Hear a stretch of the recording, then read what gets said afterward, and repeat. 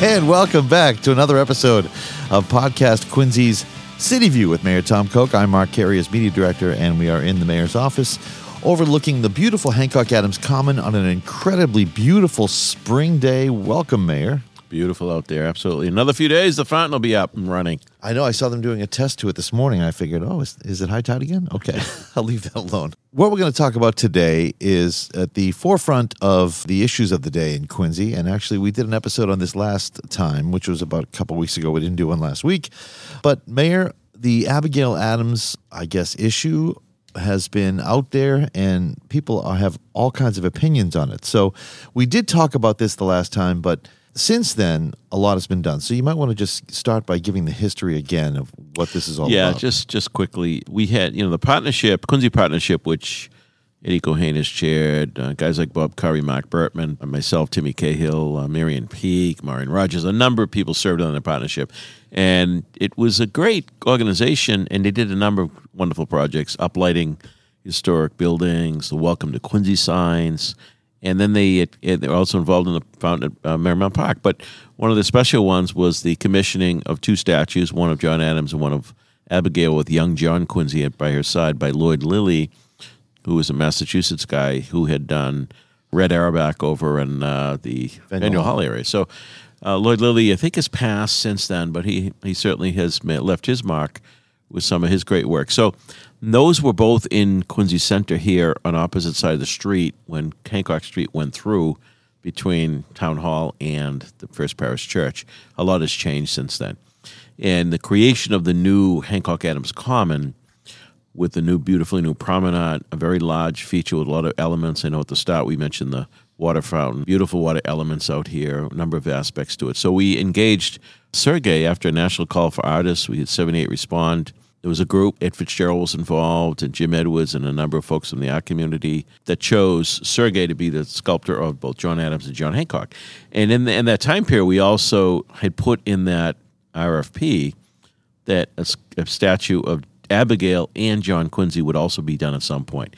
So we're actually still using our original RFQ on Sergey to do these other projects. These statues, if you've been in Hancock Adams Common, are much larger. They're called what's called heroic size. They were bigger than life, these folks, and they present well in a large park setting like this.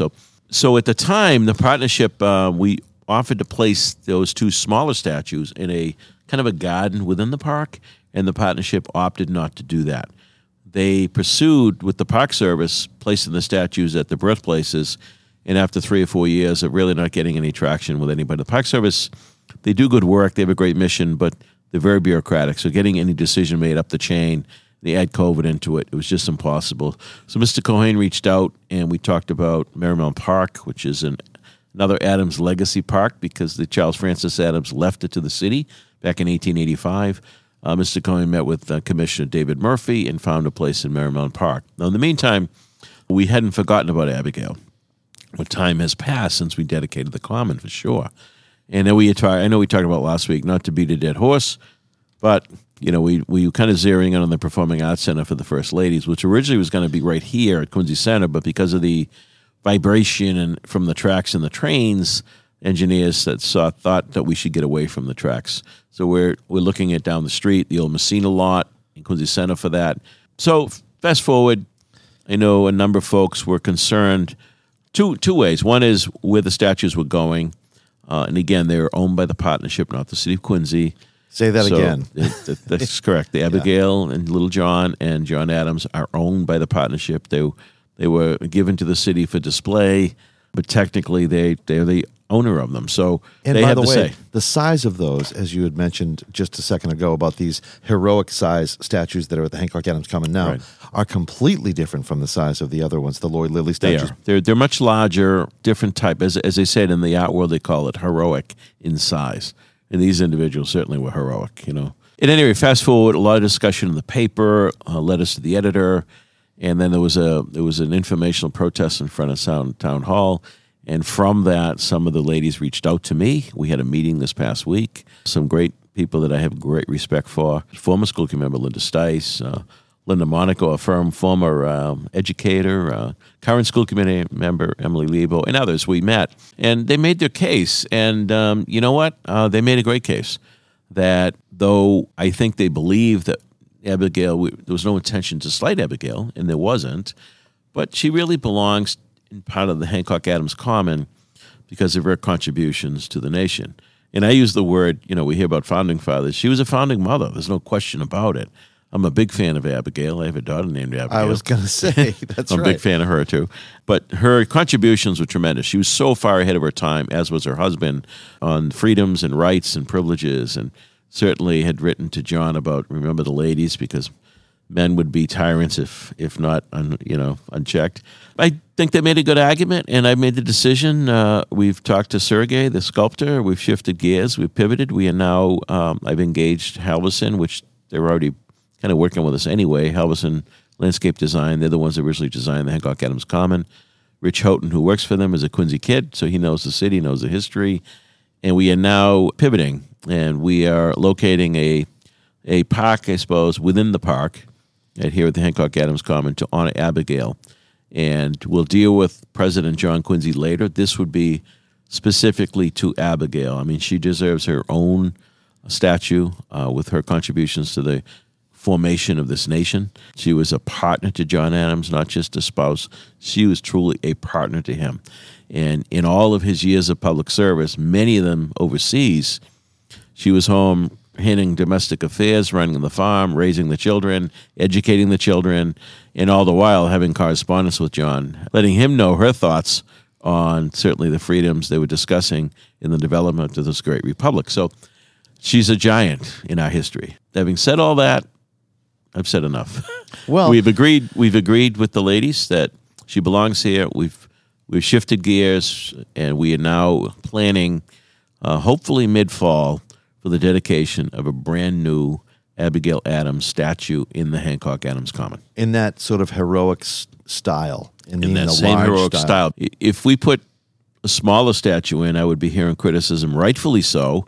Why is she smaller in stature than Hancock or Adams? So I think that has to be in the similar size scale, if you will, for this park as well as in relation to the other statues. She was no less than John, so her size should be no less than John.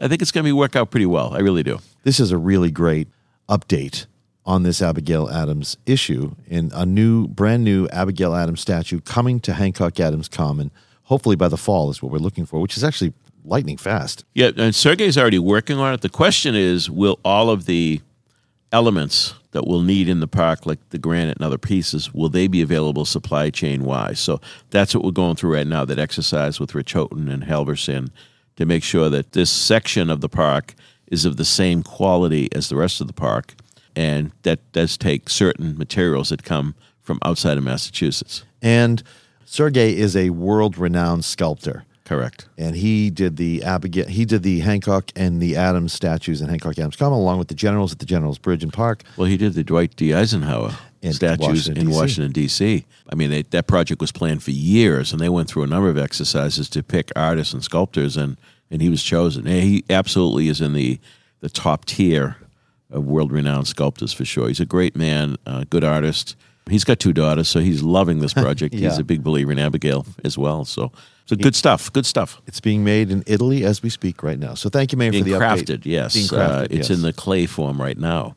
He's Which moving is quickly. amazing. It starts with clay for about 10 inches high. Then it goes to a image of about 3 feet high, and then they go to the full-size figure, and then they do, again, finalize the clay aspects of it. Then there's a mold made, and then, of course, eventually it's cast in bronze. It's quite a process. Yeah. And he's an interesting guy, for sure, but he's so talented. I mean, when I saw just in 3 or 4 days some images that he sent to me already in clay, it's like, wow. I mean, know. I couldn't do that in 10 years. I think the contingent of folks that were asking for this were very pleased, I think, with what was happening. Well, I think they were seems to be pleased. the case. I don't know if they thought that there'd be an argument or that I would not move from my original position, but it was a very productive meeting. We had a good discussion, and they made good points. And I said at the end of the meeting, you're right. Well, we shifted gears, and we're going to do the right thing here. So let's move on, shall we? Let's talk a little bit about the DPW, just a couple of updates on potholes and a couple of things that are happening next week. Well, it's that time of year, as we know. We mentioned at the start of the show that spring has sprung. It's beautiful out there. We're seeing things green up, and obviously it's nice to see things budding and popping and see the daffodils at Peacefield. It's always a great sign. Okoumee cherries are out. You see tulips popping everywhere. So forsythias, they're the typical yellow bush you see every year. But it's a great time of year. But with that comes the aftermath of a winter, and some of that is some of the potholes that we're dealing with across the city. It's worse than a normal winter because we had so many different events of freezing and thawing. What happens is when the ground obviously freezes and then it thaws and you get rain, water gets in, it freezes again, it thaws again, and then the potholes pop. The water gets under the pavement and it pops the pavement and creates some difficult challenges on the roadways. So we have spent a lot of time since the end of the winter. Now, during the winter, the bad ones we go in and we fill with at the minimum coal patch, but coal patch is temporary. You always want to use a hot mix. So the crews do a nice job cleaning out the holes, sometimes squaring it off, and putting the emulsion in the hot mix, which then it adheres and sticks much, much better. It's a more permanent patch, if you will. So we're ongoing with that with our Public Works crews. They're doing a good job. I think we have at least one private contractor in augmenting our crews on the main thoroughfares. And I encourage people to call the Public Works Department. Reach out to our offices as well, 617-376-1990 at any time for any issue. And we certainly would get that added to the pothole list for certain. Also, it's that time of year where we do hydrant flushing. Now, that's people should have been notified by now. It's been in the papers and all. But, for example, when they're doing the flushing in your neighborhood, you might get some brown water for a period of time. We just tell you to run the water for a little bit till it goes away. But essentially, this is good for the water system. It gets out all the sediment that starts to build up in pipes. So it literally flushes them out when they open the hydrants. But with that comes, there's no danger, there's no toxicity to this or anything. Obviously, you don't want to wash your clothes, have the washing machine on when the water may be brown. That's something you don't want to do. However, it doesn't last. Flush it with cold water. You are notified, your neighborhood when it's being done. You'll see them out there opening the hydrants and closing them. It's just an important part of maintaining our water system, which has hundreds of miles of pipes across the city to serve the people of the city. So that's coming up. It's starting this coming week, I believe. So if you have any questions on that, again, you can reach out to us. We can follow up with you on that. Cleaner Greener. That's an annual event for the city. The first Saturday in May every year for the last, could be in the year 30 or so by now. Yeah. Started under Mayor Jim Sheets, was continued under Mayor Bill Phelan, and certainly we've continued it as well. And we've got cleanup sites all across the city. We're so happy that so many people respond. There's thousands of volunteer hours that go on that day to help spruce up the city. For example, if some people live along the ocean, so they'll clean up the beach. We send equipment down and we pick up the debris from the winter that gets floated in. Sometimes pieces of docks, sometimes it's just driftwood. Whatever it may be, we get the beaches all cleaned up. Then, of course, the parks and playgrounds. And then around the schools, a lot of the schools, particularly the elementary schools, they organize with the kids, the parents, PTOs, putting mulch in, planting flowers. It's a great lift for the city. Again, it's literally hundreds of hours, probably thousands of hours of man hours that we don't have to do as a city, that we'd never get to do all of those kinds of things. So grateful to all the community organization groups that get involved in it. It definitely has an impact. And I got to tell you, the city is far cleaner today. It's maintained in a better way. We went through the early years, we had several weeks of Cleaner Greener. We did a ward at a time, then it was 2 wards at a time. We were pulling out old cars, mattresses, refrigerators out of some of our parks. It was brutal, it's amazing. The stuff that went on. Now it's more of the basic stuff that, as I said, along the beaches, stuff floats in. Parks and playgrounds, you have ignorant people that maybe litter or break a bottle, or, you get that kind of stuff. Right now, the biggest pollution issue is masks. Please, I encourage people to dispose of them properly. We're finding them everywhere around the city, and including the parks and around the schools. So that's a big day. We're also beginning the construction season. I mean, again, people don't think about what's under the ground until you have a problem. You go to turn your water on, it doesn't come out, or you go to flush your toilet and it's backing up. But the underground systems that the DPW workers oversee It's incredible. Commissioner Al Grazioso and city engineer Paul Costello and the entire team, Larry Penderville, the superintendent. I could go on and on with the men and women that serve down there. Pretty dedicated folks. A lot of times, a lot of attention in the world goes to schools and education, police and fire, emergency responses, but DPW is kind of the backbone of everything. They keep the roads going, they keep the water mains going, the sewer lines going. So all of those things. Now we've thank you to the city council. They have supported our initiative, which is to do $100 million worth of roadways in the coming years, and we're well underway. So certain streets, you'll get a notification. And again, those folks that may be wondering where they are on the list, you can reach out to Public Works Department. We actually have in matrix, if you will, a chart that shows the age of the street, the condition of the streets, all done by an outside engineering company. So we kind of follow that. So that's kind of the roadmap. But you also mix into that, okay, what do we got coming up for water main work, sewer work, and gas main work? Now, the gas main work is done by National Grid and their contractors. However, we coordinate with them. The idea is to get the old stuff replaced and then do the road over, so you don't have to touch the road for a long, long time. That's been our plan. We're also, for the most part, putting in concrete sidewalks, granite curbs, where and when we can, which has such a big difference in appearance, aesthetics, and the concrete cement sidewalks last longer. Now, sometimes you get into very narrow streets in certain parts of our city where it's almost impossible to do the granite curbing because the cars are literally kind of parked on the berm. So it's difficult in some streets. But for the most part, we've gone to a policy a number of years ago where we do granite curb, concrete sidewalks, along with the rebuilt roadway after the sewer work's been done, after the water's been done, after the gas mains have been done. So you're not digging the street up. There's nothing more frustrating to a resident when you see a street done 2 years later, someone's coming in and digging it up. Now, I can't say that won't happen because if there's a gas leak or something, that's what happens. You got to deal with it. But for the most part, I think it makes good policy on our public works side to do it this way. And the team's doing a great job down there. We got great contractors. I tell you, Mark, one of the things that proved very helpful to us during COVID, we didn't stop both private construction and public construction.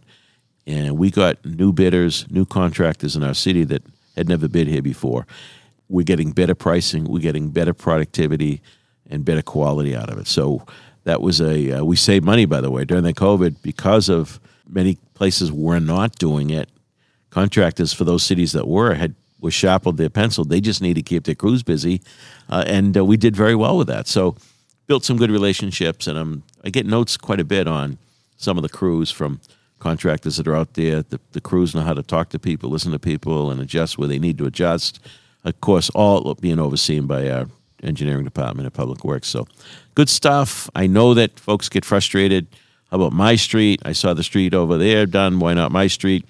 There is a plan for the first time in a long, long time. It's not like we're just going up and down to paint the streets black, which was kind of the old tradition. Yeah. Half-inch overlay. It looks good for a year, and then boom, it's all cracking again. Which left decades and decades of road work that need to be done. That's correct. That's correct. There is a plan. There is engineering and science and data built into that plan that creates the roadmap, if you will, going forward. Now, there's always exceptions because things happen when you don't expect something to happen. If a water main breaks and blows out a street, we got to go in and fix that street. But for the most part, it's a solid plan. So you'll be seeing a lot of crews out there in the coming weeks for water main work, sewer work, and road work. And great update from the DPW on what's happening. And if you do have any tiger traps, potholes in your neighborhood, please give us a call. You can also call the mayor's office at 617-376-1990, as he just mentioned. And finally, Mayor, for many folks in the city of Quincy, we have probably one of the oldest, I believe, Islamic center in New England. One of the oldest in New England. One of the oldest in New England. We are in the middle of Ramadan. I believe Ramadan started in the 1st of April and goes to the 1st of May. The time of atonement, yep. Yeah, and then we also have Passover beginning in a couple of days on the 15th. That'll be this week at some point, and that goes to the 23rd. Passover, of course, we celebrate the exodus of the Jews from Egypt, from slavery. We used to have 3 Jewish synagogues, temples in our city. We had the mosque, and they're all closed and have consolidated with others, but we still obviously have a pretty good sized Jewish residence in our city that I was at temple over in Milton just a few weeks ago. Was welcome and spoke, had a great conversation. So certainly for our Muslim brothers and sisters, we wish them a very holy Ramadan season. To our Jewish brothers and sisters, we wish them a very happy Passover season. And as a diverse city, we have many houses of worship, also Christian churches, and you and I are both Catholic, so we celebrate Holy Week this week and Easter Sunday coming up this Sunday, Good Friday, Holy Thursday, Good Friday, Saturday, and then, of course, I'm not Sunday. sure if the Greek Orthodox lines up with us this year, but I know in past years that they're like a week behind. Mm-hmm. I know Nick Varenis used to work for the city, used to love that because he said all the cards and the candy would be cheaper after we celebrate our Easter to get ready for his. Oh, that's great. But at any rate, it's a reminder that we're all something much bigger than greater than ourselves. That we get caught up in the day-to-day world and in a city, running a city of the bricks and the mortar. We just talked about that, right? We talk about roadways, but really what keeps us together is really those common values we share as one human family. So whatever that faith that we exercise or practice, it's an incredible right and privilege. Going back to what we first talked about, when John Adams and that group of people came together to create this great republic, it granted the freedom to practice your faith in any way you want.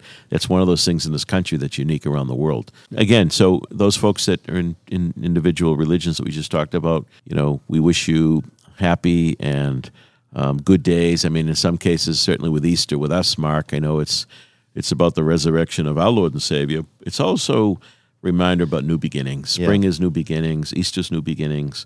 We're just finishing up our Lent, which is also atonement, like the Ramadan is for a Muslim. So whatever your faith background is, that we continue to pray for peace in the world, particularly in the Ukraine. Obviously, I had an opportunity to speak with Congressman Lynch last night in his visit to Poland and seeing the refugees and what's going on over there. And these people aren't living in big camps.